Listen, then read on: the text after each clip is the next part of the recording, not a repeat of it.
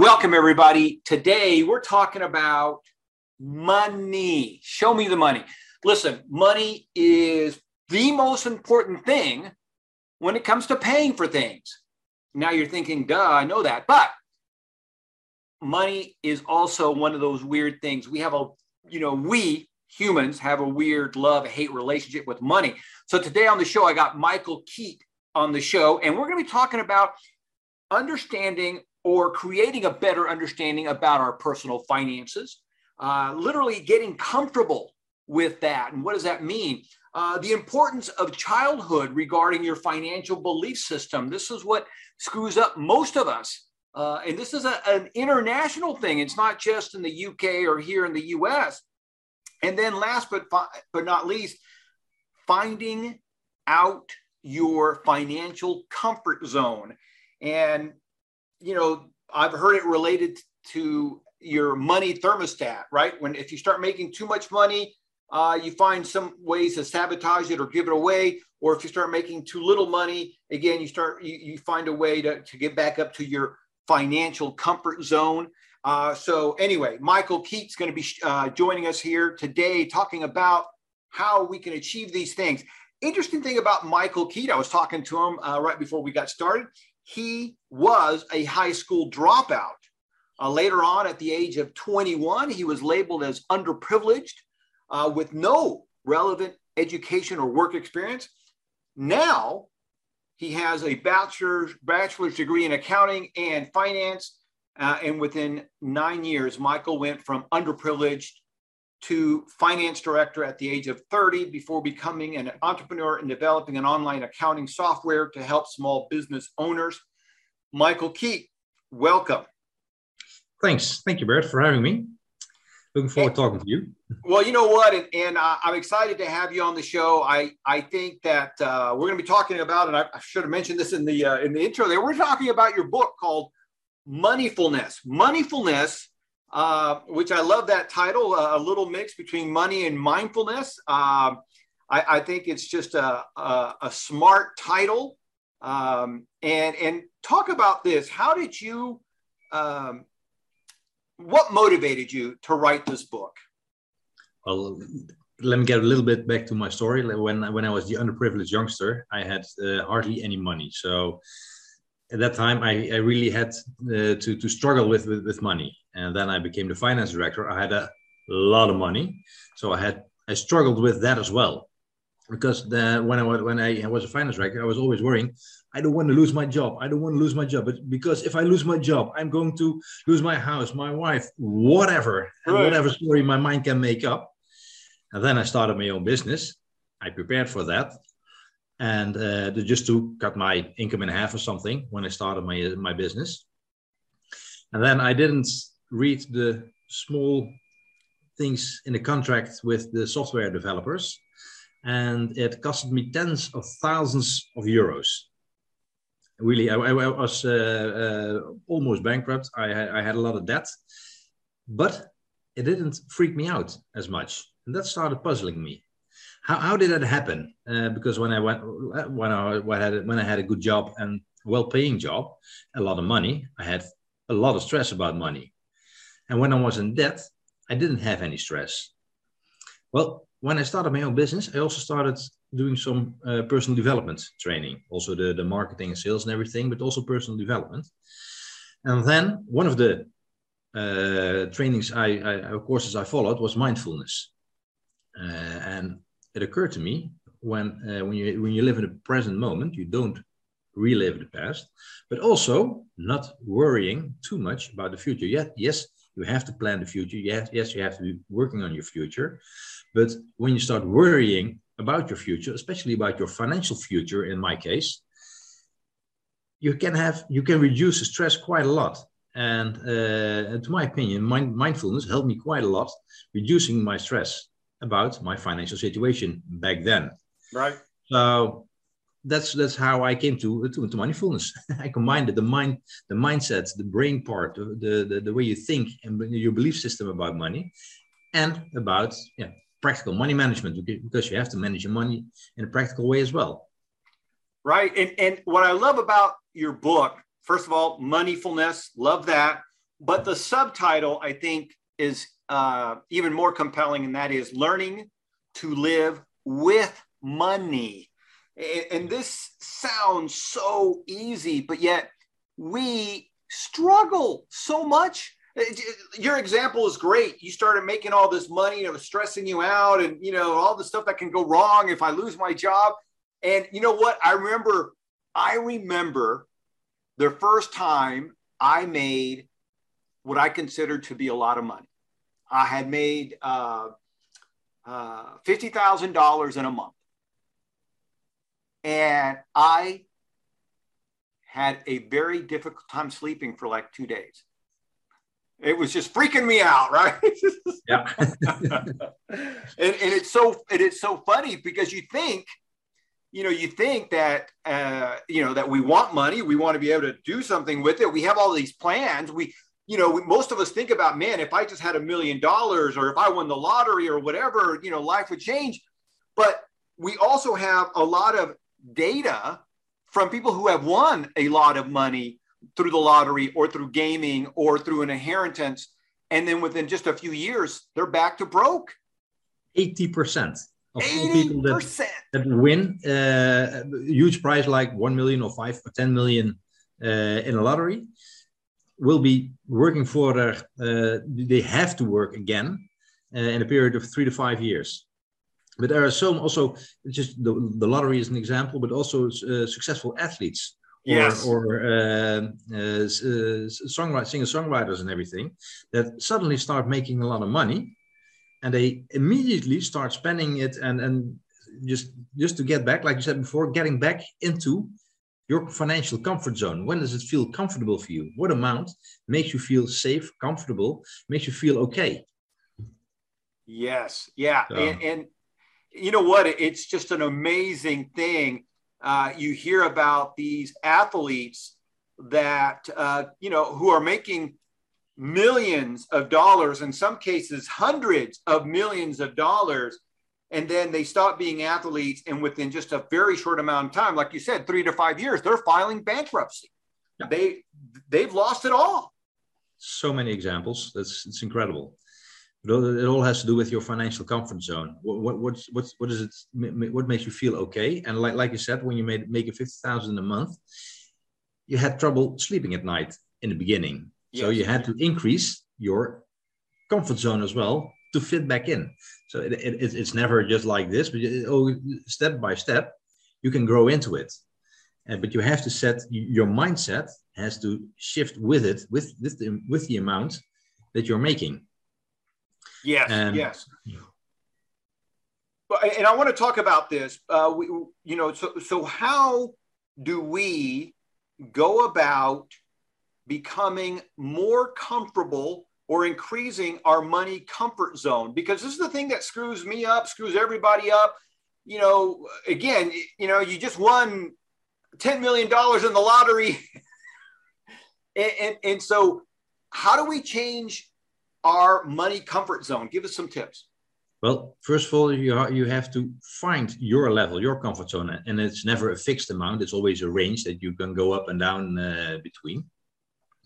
But first of all, you have to find your level of comfort zone. What makes you feel comfortable, and you can do it by an amount you earn, or by the amount on your bank account.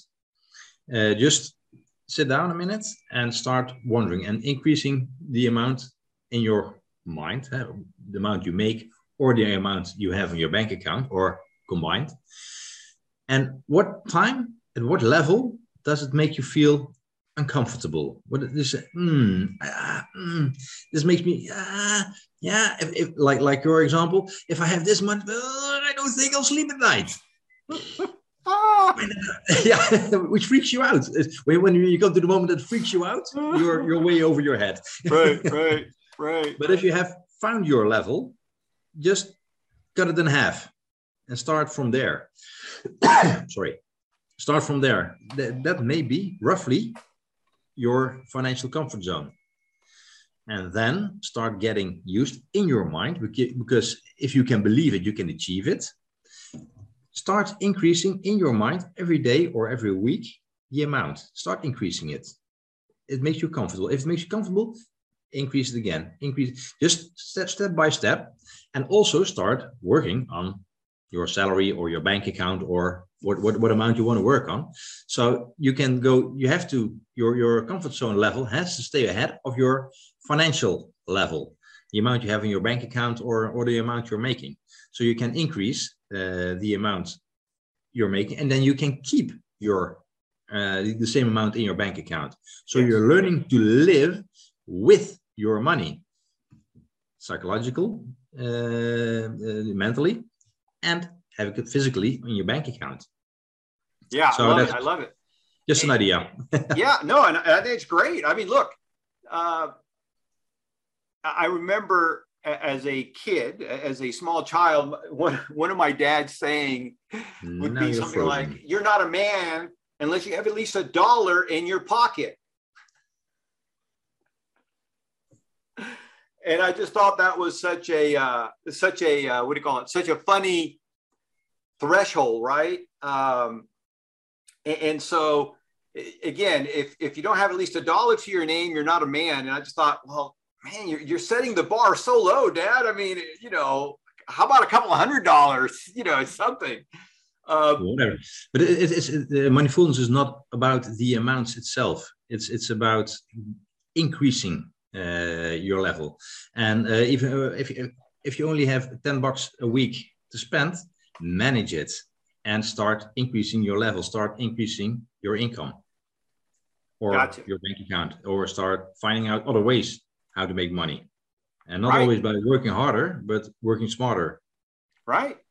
And you know what? In money, one of the things I've learned from the world's best investor, Warren Buffett, is you have to have the long-term mindset. I mean, Mr. Buffett, and I don't know him, he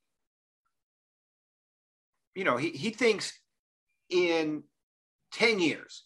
You know, he talks about, I don't know when to buy a stock or when to sell a stock. I just know I'm going to buy it today and I'm going to sell it for more money 10 years from today. And most people just don't even have that mindset, right? They get freaked out. Right now, people are freaking out because the stock market is down. And so they're selling. But of course, investors, the investors with the right mindset are buying because today the stock is so cheap. So yeah, regardless where the stock market is going up or going down, you have to keep on investing on a regular basis. Yes. So to increase your money, and then it will double again eventually. Yes. All right. So let me ask you this. Here you are, you go from high school dropout, you drop back in. And at what point in your career did you start thinking, oh, I need to write a book? When I became an entrepreneur, and I did several trainings, programs, and everything. And then I thought to myself, I already do have this knowledge. First book I wrote was in Dutch, just for the small business owners and small entrepreneurs. But that's more on the accounting side. And then I loved it. Loved writing a book, loved sharing my knowledge. And then suddenly the name Moneyfulness popped up, and nobody ever thought about it. Right. So then I wrote the book in a couple of months. So it's really incredible. It just came out of my hands in no time. So that's for everybody to share, everybody to learn. It's not that much money to invest to learn how to live with money. So it's an easy way to spread your knowledge. Yeah, it's great. It's great. All right. So let me ask you this. I think in the book, you talk about how you value, or the value that you place on people, possessions, and work ethics will directly relate to your cash flow. Talk about this. Well, it's about managing your money, and you have to pay attention to where your money is coming from and where you put your money. And a lot of people, for example, if you get a salary raise from 500 a month, most people just almost immediately start adjusting their spending pattern to the extra 500 a month. How? Why? Your spending pattern doesn't increase, but you only get more money. Yes, you can reward yourself a little bit, let's say for 200 a month for just fun, but start saving the 300 every month. Just put it aside, invest in the stock market, whatever you want, right. Or just if it makes you feel more safe in bonds or just on a bank account, you just put it away, because your spending level does not increase with your salary. That's just one example. Yeah, it certainly doesn't have to increase, right? No, it doesn't have to. Yeah, it's a choice. Everything is a choice. That's all about setting a budget. Budgeting is about making choices. Yeah. Whether what things you spend on, what things you don't spend on time or money, and what do you invest, what not, and so on. Yeah. Let me ask this: how can everyday folks, as well as entrepreneurs, business owners, how can they use moneyfulness on a daily basis, or just how can they start using this moneyfulness philosophy, to help them, at home or within their business? Like we said before, increase your financial comfort zone, but also reduce the stress by living now, not reliving the past. Because let's say you lost your previous job in not a so pleasant way, you were fired. Just don't relive the reason why you were fired and think, oh, I don't want to do this with the next job. I don't want this. I don't. Because if you say I don't, you pay attention to something you don't want, you probably get it. You won't get a new job. So just live in the now, but also don't fear the future, because a lot of people want to start a business, but they find all kinds of excuses, mostly money, why they can't start their own business. And if you want to make money, you have to start your own business. That's for sure. If you don't make money while you're sleeping, you have to make money until you die. You have to work till you die. That's one thing for sure. I also think that's one for Warren Buffett, by the way. But start investing, start putting your money to work for you instead of working for the money. Yeah. I know. I like that. Okay, in your book, you talk about the skeleton key of money, the hidden relationship that we have with money. Talk about this. Well, most of the convictions, belief system go back to your childhood. And then it can be your parents or your grandpa, whatever you were related to, or whoever. Let's say one small example. You always have a very good-hearted uncle that comes to you. Hey, here, you get a couple of bucks. You can go buy an ice cream. It's our secret. Don't tell your mother and father. Don't tell your parents. It's our secret. Here, go buy some ice cream. That happens to you a couple of times. Well, money is secret because it has to be a secret between the good-hearted uncle and you, 7-year-old you. Also, I have to lie to my parents about money because I got some money and I have to lie to how hard it is. How hard is that position for a 7-year-old to lie to their parents because they got a couple of bucks from an uncle. And then secretly, without the parents knowing, you have to go buy an ice cream. It freaks them out. Right. So, and if it happens a couple of times when you're 6, 7, 8 years old or something, there's some seed is planted in your brain. Money is secret. You have to lie about money. Money is not fair, or whatever seed is planted, and then it may grow out to be a problem in a later age. Yeah, I would say it will be a problem at a later age, right? Because And it's funny. I love that example because it is a very subtle way how some humans will interpret those events, right? And it's just like, I don't know, there in the Netherlands, but here in America, some of the sayings that people will relate is, you know, money doesn't grow on trees. You got to work hard for your money. You got to, money is the root of all evil. Money is the root of all evil. That's such a good one. Most used quote all over the world about right. money. Money is the root of all evil. And then when you're really convinced about the fact that money is the root of all evil, and you start making a lot of money, you get evil into your house. Yes. What do you want to do with it? Open the back door, out. So you won't keep it. Right. If you're really convinced that money is the root of all evil. Right. And then one of my other favorite ones, and we see this also in the media as well, how sometimes people with lots of money are portrayed to be mean or selfish, like Mr. Scrooge. If you're wealthy, you got there by cheating and lying and taking from others. Yep. So there is just a lot of weird emotional baggage when it comes to our relationship with money. Yeah.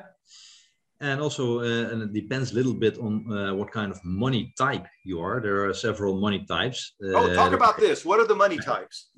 I wrote 8 of them in my book. There's the extended version. Let me cut it short. There's a different version with 4 different money types. Okay. Because 40% of the people are the spenders. They really want, the big spenders. They just need to spend their money, just get more adrenaline when they spend money. And that's, you have to. Well, if you are a spender, just make a budget and stick to it. 35% are savers. And why do they want to save money?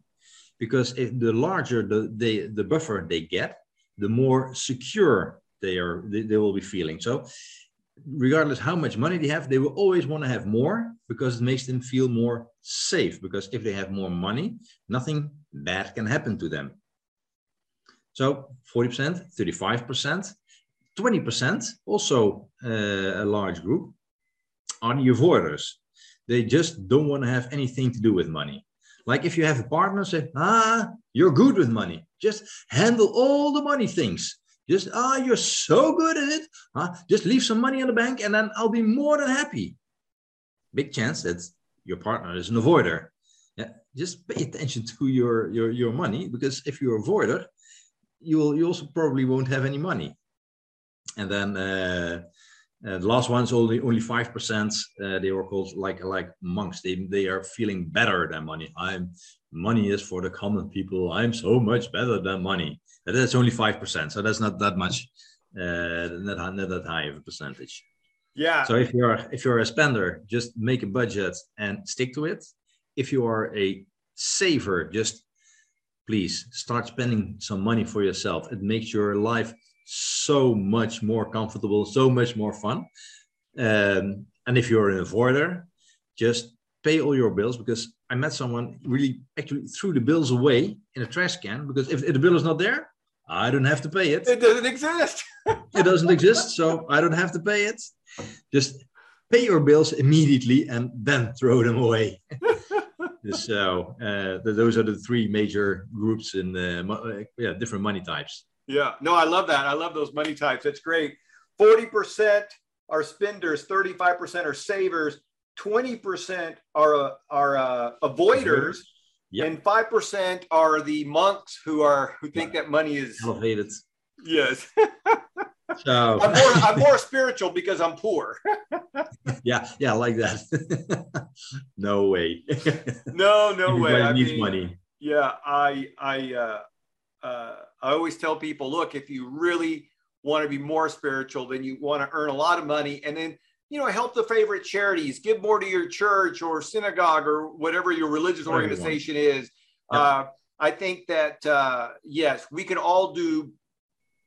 help society. We can all do better with more money, especially if we manage it well, which is ultimately what the lesson's all about, is managing our money and our what do you call it? Our comfort zone, our money comfort zone. I think it's an extraordinary, what do you call it? Way of thinking about it. And, you know, one of the things that everybody listening today should look at is where are they at with these, you know, situations here, these 4 types. Are you a spender, a saver, or an avoider, a monk? And you know, and I do want to talk about one of the things that you suggested, and that is, if you are a saver, it's great to save money. It's great to invest your money, but you also made a good point of making sure that you enjoy your money, because here, a few years ago, I read about this lady. She worked for the IRS. She had a $60,000 or $70,000 a year job working for the IRS. When she passed away, she had like $5 million. She never took trips. She died alone. She was never married. She just saved all her money. The only trips she would take would be to shareholder meetings. You know, and so then in her will, she gave all her money to her university because that's all she had. And I just thought, you know, it's great. First of all, this is a great example that if you're making $50,000, $60,000, $70,000 a year, you can achieve wealth. Yep. However, she could have done so much more. Yeah, during her life, and you can help so much people, and then you actually get some feedback, some response for what you're doing, the good things you're doing. Right. So, right. And again, it's great that she gave all her money away. There's nothing wrong with that, but I think she certainly could have enjoyed her life a little bit more. That's just my judgment. Everybody's different. But Michael, we're out of time. It's been a pleasure having you on the show. I would love to bring you back and talk more about our money comfort zone and some of the ways that moneyfulness can help us with our money. And the book's available on Amazon. Yes, of course, everywhere, all the regular sites. Excellent. I will put a link here on the show notes and down below on the video. And Michael, if somebody wanted to find out more about you, find out more about your programs, what's the best website for that? Moneyfulness.com or .me. Both are connected. So I like it. All right. Well, Michael, go ahead. 10% of all income, net income, will be donated to charity that fights poverty, because everybody has to learn to live with money, including the ones that don't have it. Yes. And you know what? And again, I just love the title so much, Moneyfulness, and learn to live with money. Man, that should be a class in high school as well as college. Completely. Yeah, I completely agree. But that's the things you don't learn at school. Yep. Well, Michael, thank you so much for stopping by, and we'll talk to you again soon. Thanks for having me. Have a nice day. Bye-bye.